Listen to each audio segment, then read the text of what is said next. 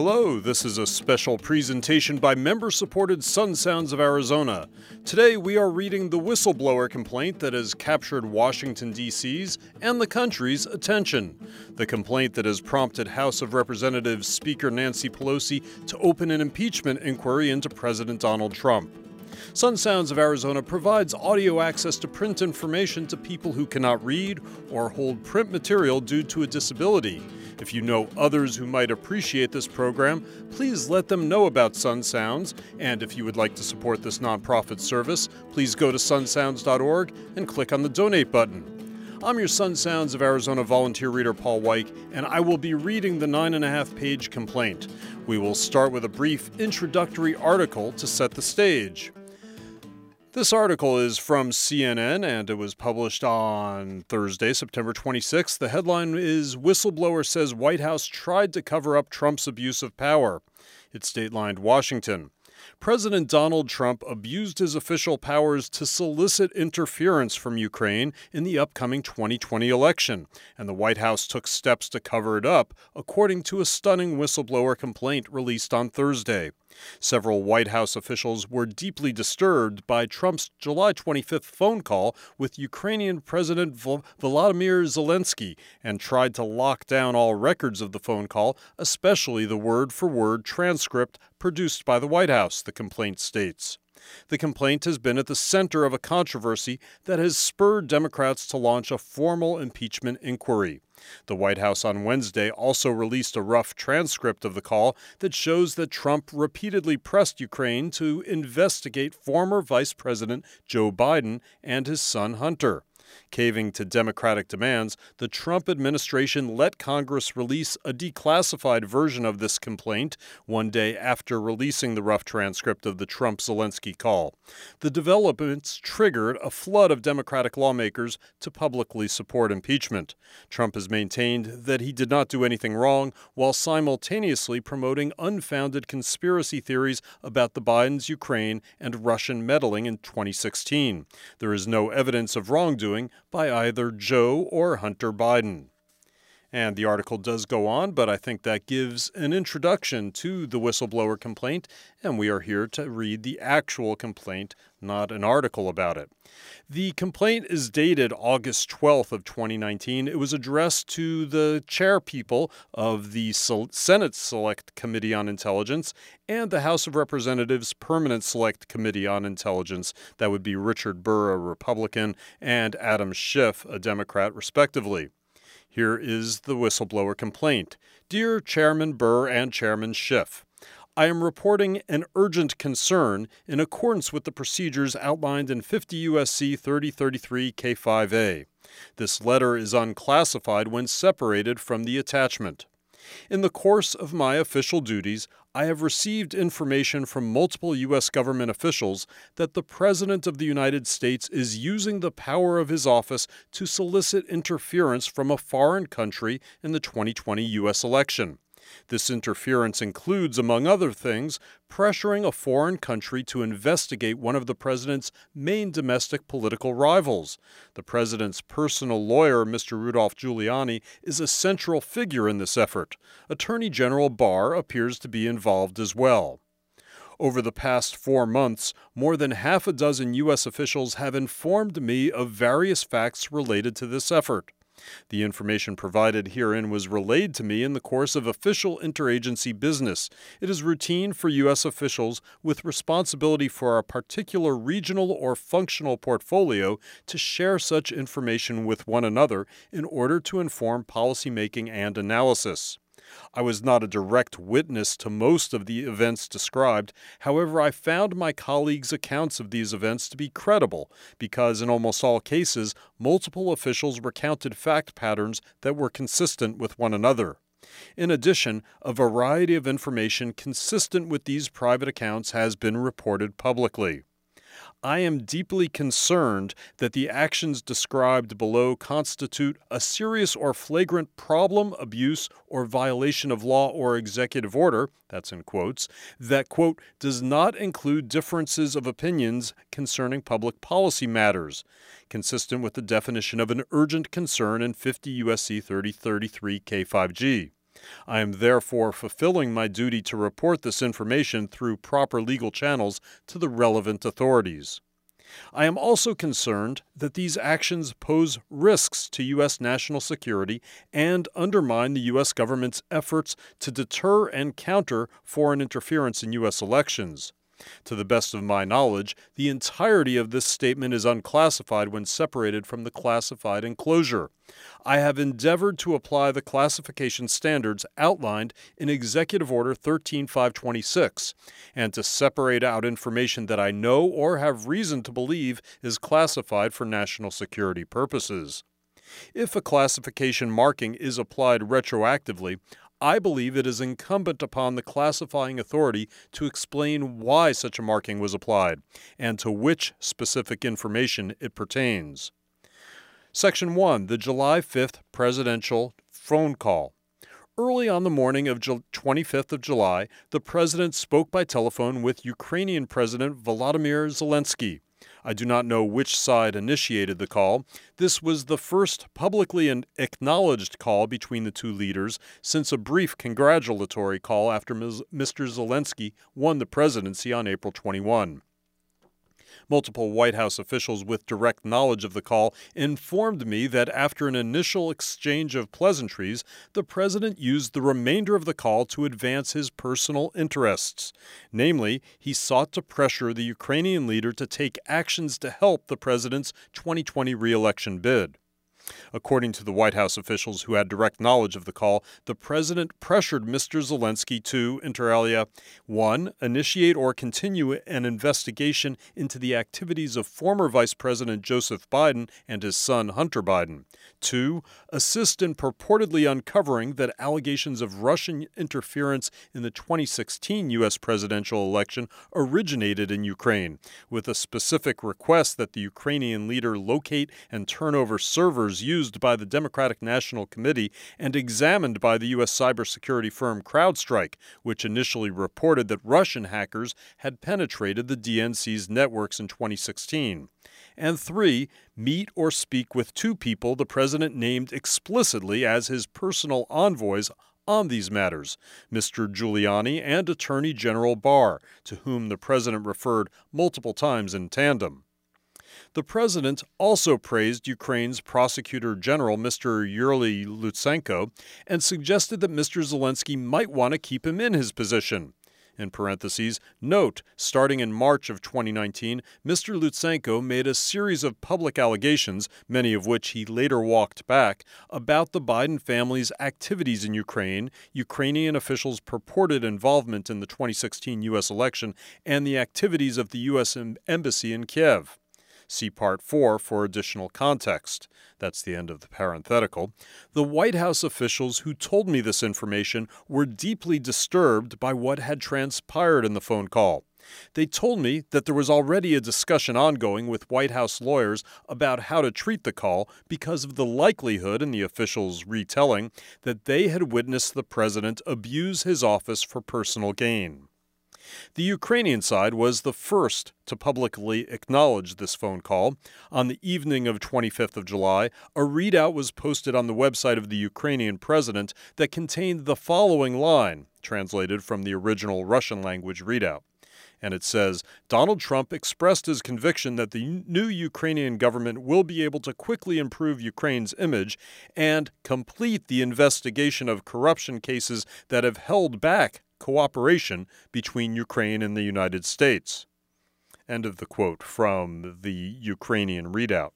Aside from the above-mentioned cases purportedly dealing with the Biden family and the 2016 U.S. election, I was told by White House officials that no other quote-unquote cases were discussed. Based on my understanding, there were approximately a dozen White House officials who listened to the call, a mixture of policy officials and duty officers in the White House Situation Room, as is customary.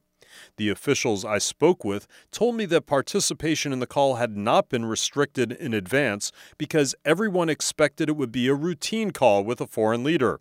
I do not know whether anyone was physically present with the president during the call. In addition to White House personnel, I was told that a State Department official, Mr. T. Ulrich Briekbol, also listened in on the call. Also, I was not the only non-White House official to receive a readout of the call. Based on my understanding, multiple State Department and intelligence community officials were also briefed on the contents of the call as outlined above. Section 2. The efforts to restrict access to records related to the call. In the days following the phone call, I learned from multiple U.S. officials that senior White House officials had intervened to quote-unquote lock down all records of the phone call, especially the official word-for-word transcript of the call that was produced, as is customary, by the White House Situation Room. This set of actions underscored to me that White House officials understood the gravity of what had transpired in the call. White House officials told me that they were quote-unquote directed by White House lawyers to remove the electronic transcript from the computer system in which such transcripts are typically stored for coordination, finalization, and distribution to cabinet-level officials. Instead, the transcript was loaded into a separate electronic system that is otherwise used to store and handle classified information of an especially sensitive nature. One White House official described this act as an abuse of this electronic system because the call did not contain anything remotely sensitive from a national security perspective. I do not know whether similar measures were taken to restrict access to other records of the call, such as contemporaneous handwritten notes taken by those who listened in. Section 3. Ongoing concerns. On the 26th of July, a day after the call, U.S. Special Representative for Ukraine negotiations Kurt Volker visited Kiev and met with President Zelensky and a variety of Ukrainian political figures. Ambassador Volker was accompanied in his meetings by U.S. Ambassador to the European Union Gordon Sondland. Based on multiple readouts of these meetings recounted to me by various U.S. officials, Ambassadors Volker and Sondland reportedly provided advice to the Ukrainian leadership about how to quote-unquote navigate the demands that the president had made of Mr. Zelensky. I also learned from multiple U.S. officials that on or about August 2nd, Mr. Giuliani reportedly traveled to Madrid to meet with one of President Zelensky's advisors, Andriy Yermak. The U.S. officials characterized this meeting, which was not reported publicly at the time, as a direct follow-up to the president's call with Mr. Zelensky about the quote-unquote cases they had discussed. Separately, multiple U.S. officials told me that Mr. Giuliani had reportedly privately reached out to a variety of other Zelensky advisors, including Chief of Staff Andriy Bodin and Acting Chairman of the Security Service of Ukraine, Ivan Bakhanov. I do not know whether those officials met or spoke with Mr. Giuliani, but I was told separately by multiple U.S. officials that Mr. Yermak and Mr. Bakhanov intended to travel to Washington in mid-August. On August 9, the president told reporters, quote, "I think President Zelensky is going to make a deal with President Putin, and he will be invited to the White House, and we look forward to seeing him. He's already been invited to the White House, and he wants to come, and I think he will. He's a very reasonable guy. He wants to see peace in Ukraine, and I think he will be coming very soon, actually." End of President Trump's quote. Section 4. Circumstances leading up to the July 25th presidential phone call. Beginning in late March of 2019, a series of articles appeared in an online publication called The Hill. In these articles, several Ukrainian officials, most notably Prosecutor General Yuri Lutsenko, made a series of allegations against other Ukrainian officials and current and former U.S. officials. Mr. Lutsenko and his colleagues alleged, inter alia, that they possessed evidence that Ukrainian officials, namely head of the National Anti-Corruption Bureau of Ukraine, Artem Sintik, and member of parliament Serhiy Leshchenko, had quote-unquote interfered in the 2016 U.S. presidential election, allegedly in collaboration with the DNC and the U.S. Embassy in Kiev. Number 2, that the U.S. Embassy in Kiev, specifically U.S. Ambassador Marie Yovanovitch, who had criticized Mr. Lutsenko's organization for its poor record on fighting corruption, had allegedly obstructed Ukrainian law enforcement agencies' pursuit of corruption cases, including by providing a do not prosecute list, and had blocked Ukrainian prosecutors from traveling to the United States expressly to prevent them from delivering their quote-unquote evidence about the 2016 U.S. election.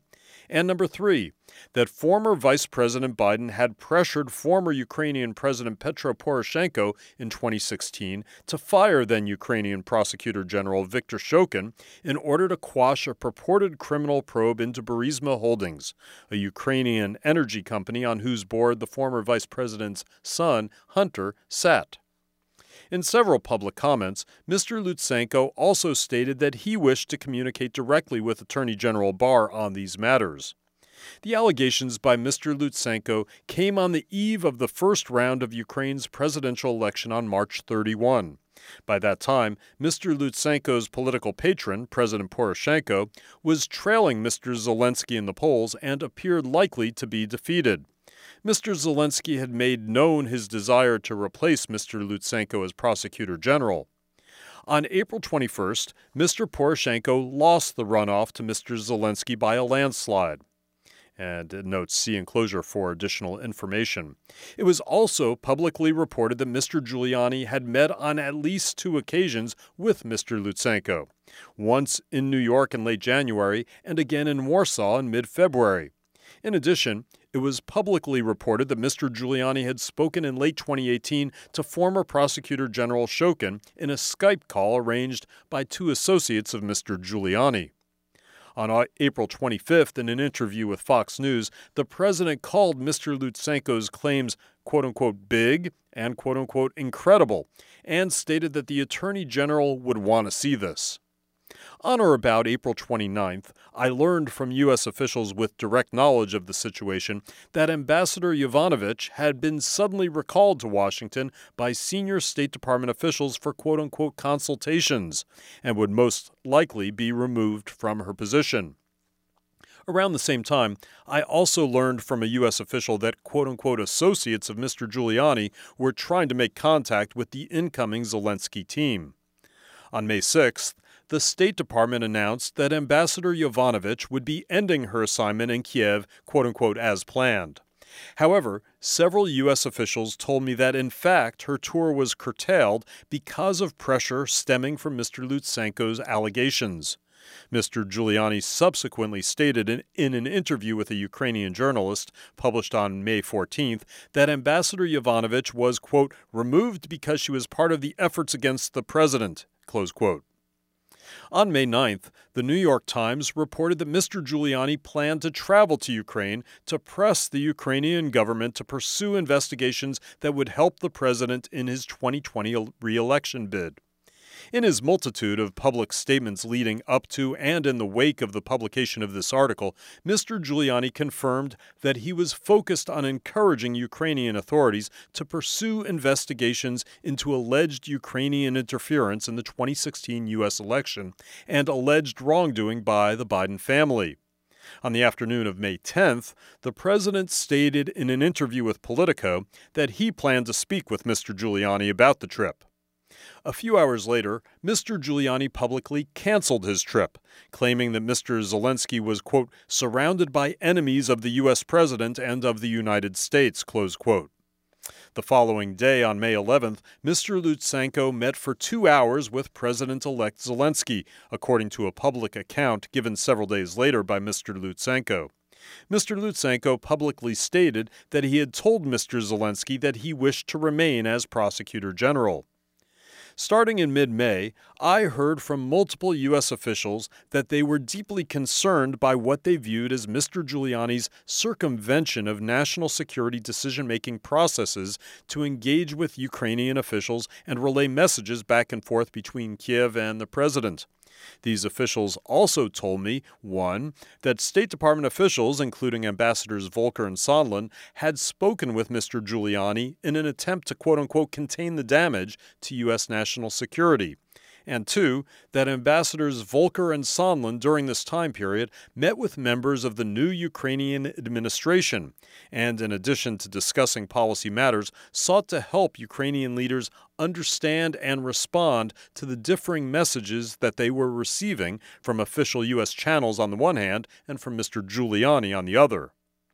During this same time frame, multiple U.S. officials told me that the Ukrainian leadership was led to believe that a meeting or phone call between the president and President Zelensky would depend on whether Zelensky showed willingness to quote-unquote play ball on the issues that had been publicly aired by both Mr. Lutsenko and Mr. Giuliani. In parentheses, this note, this was the general understanding of the state of affairs as conveyed to me by U.S. officials from late May into early July. I do not know who delivered this message to the Ukrainian leadership or when. That's the end of the parenthetical. And he also notes see enclosure for additional information, and I should say we don't know if it's a he or a she. Shortly after President Zelensky's inauguration, it was publicly reported that Mr. Giuliani met with 2 other Ukrainian officials, Ukraine's special anti-corruption prosecutor, Mr. Nazar Kolonitsky, and a former Ukrainian diplomat named Andriy Telizhenko. Both Mr. Kolonitsky and Mr. Telizhenko are allies of Mr. Lutsenko and made similar allegations in the above-mentioned series of articles in The Hill. On June 13, the president told ABC's George Stephanopoulos that he would accept damaging information on his political rivals from a foreign government. On June 21st, Mr. Giuliani tweeted, "New president of Ukraine still silent on investigation of Ukrainian interference in 2016 and the alleged Biden bribery of Poroshenko. Time for leadership and investigate both if you want to purge how Ukraine was abused by Hillary and Clinton people." End of the tweet. In mid-July, I learned of a sudden change of policy with respect to U.S. assistance for Ukraine. And he says, see enclosure, or she says, see enclosure for additional information. And there are parts of the classified appendix also released and unredacted. There are redacted portions. Let's read the unredacted portions. First, additional information related to Section 2. According to multiple White House officials I spoke with, the transcript of the president's call with President Zelensky was placed into a computer system managed directly by the National Security Council, or the NSC, Directorate for Intelligence Programs. This is a standalone computer system reserved for code word level intelligence information, such as covert action. According to information I received from White House officials, some officials voiced concerns internally that this would be an abuse of the system and was not consistent with the responsibilities of the Directorate for Intelligence Programs. According to White House officials I spoke with, this was not the first time under this administration that a presidential transcript was placed into this code word level system solely for the purpose of protecting politically sensitive, rather than national security sensitive, information. Here's some additional information related to Section 4 that is unredacted. I would like to expand upon 2 issues mentioned in Section 4 that might have a connection with the overall effort to pressure the Ukrainian leadership. As I do not know definitively whether the below-mentioned decisions are connected to the broader efforts I describe, I have chosen to include them in the classified annex. If they indeed represent genuine policy deliberations and decisions formulated to advance U.S. foreign policy and national security, one might be able to make a reasonable case that the facts are classified. And here is one of, or 2 or 3. It depends on where the redaction was. I think it's 2 different points that he's making here, or she's making. I learned from U.S. officials that on or around May 14th, the president instructed Vice President Pence to cancel his planned travel to Ukraine to attend President Zelensky's inauguration on May 20th. Secretary of Energy Rick Perry led the delegation instead. According to these officials, it was also made clear to them that the president did not want to meet with Mr. Zelensky until he saw how Zelensky, quote, chose to act, close quote, in office. I do not know how this guidance was communicated or by whom. I also do not know whether this action was connected with the broader understanding, described in the unclassified letter, that a meeting or phone call between the president and President Zelensky would depend on whether Zelensky showed willingness to play ball on the issues that had been publicly aired by Mr. Lutsenko and by Mr. Giuliani. And point 2, on July 18th, an Office of Management and Budget, or OMB, official informed departments and agencies that the president earlier in July, had issued instructions to suspend all U.S. security assistance to Ukraine. Neither OMB nor the NSC staff knew why this instruction had been issued.